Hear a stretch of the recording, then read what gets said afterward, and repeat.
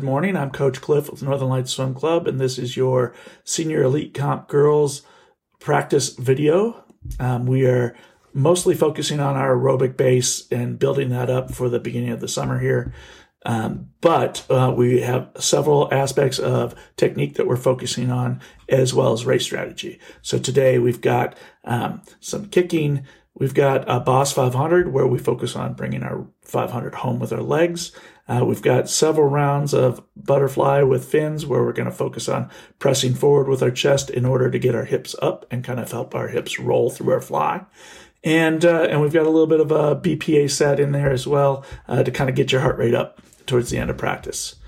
We've had a great week of practice so far. Be sure to check your attendance online, and you can see the practices that have been written for you and that you've attended.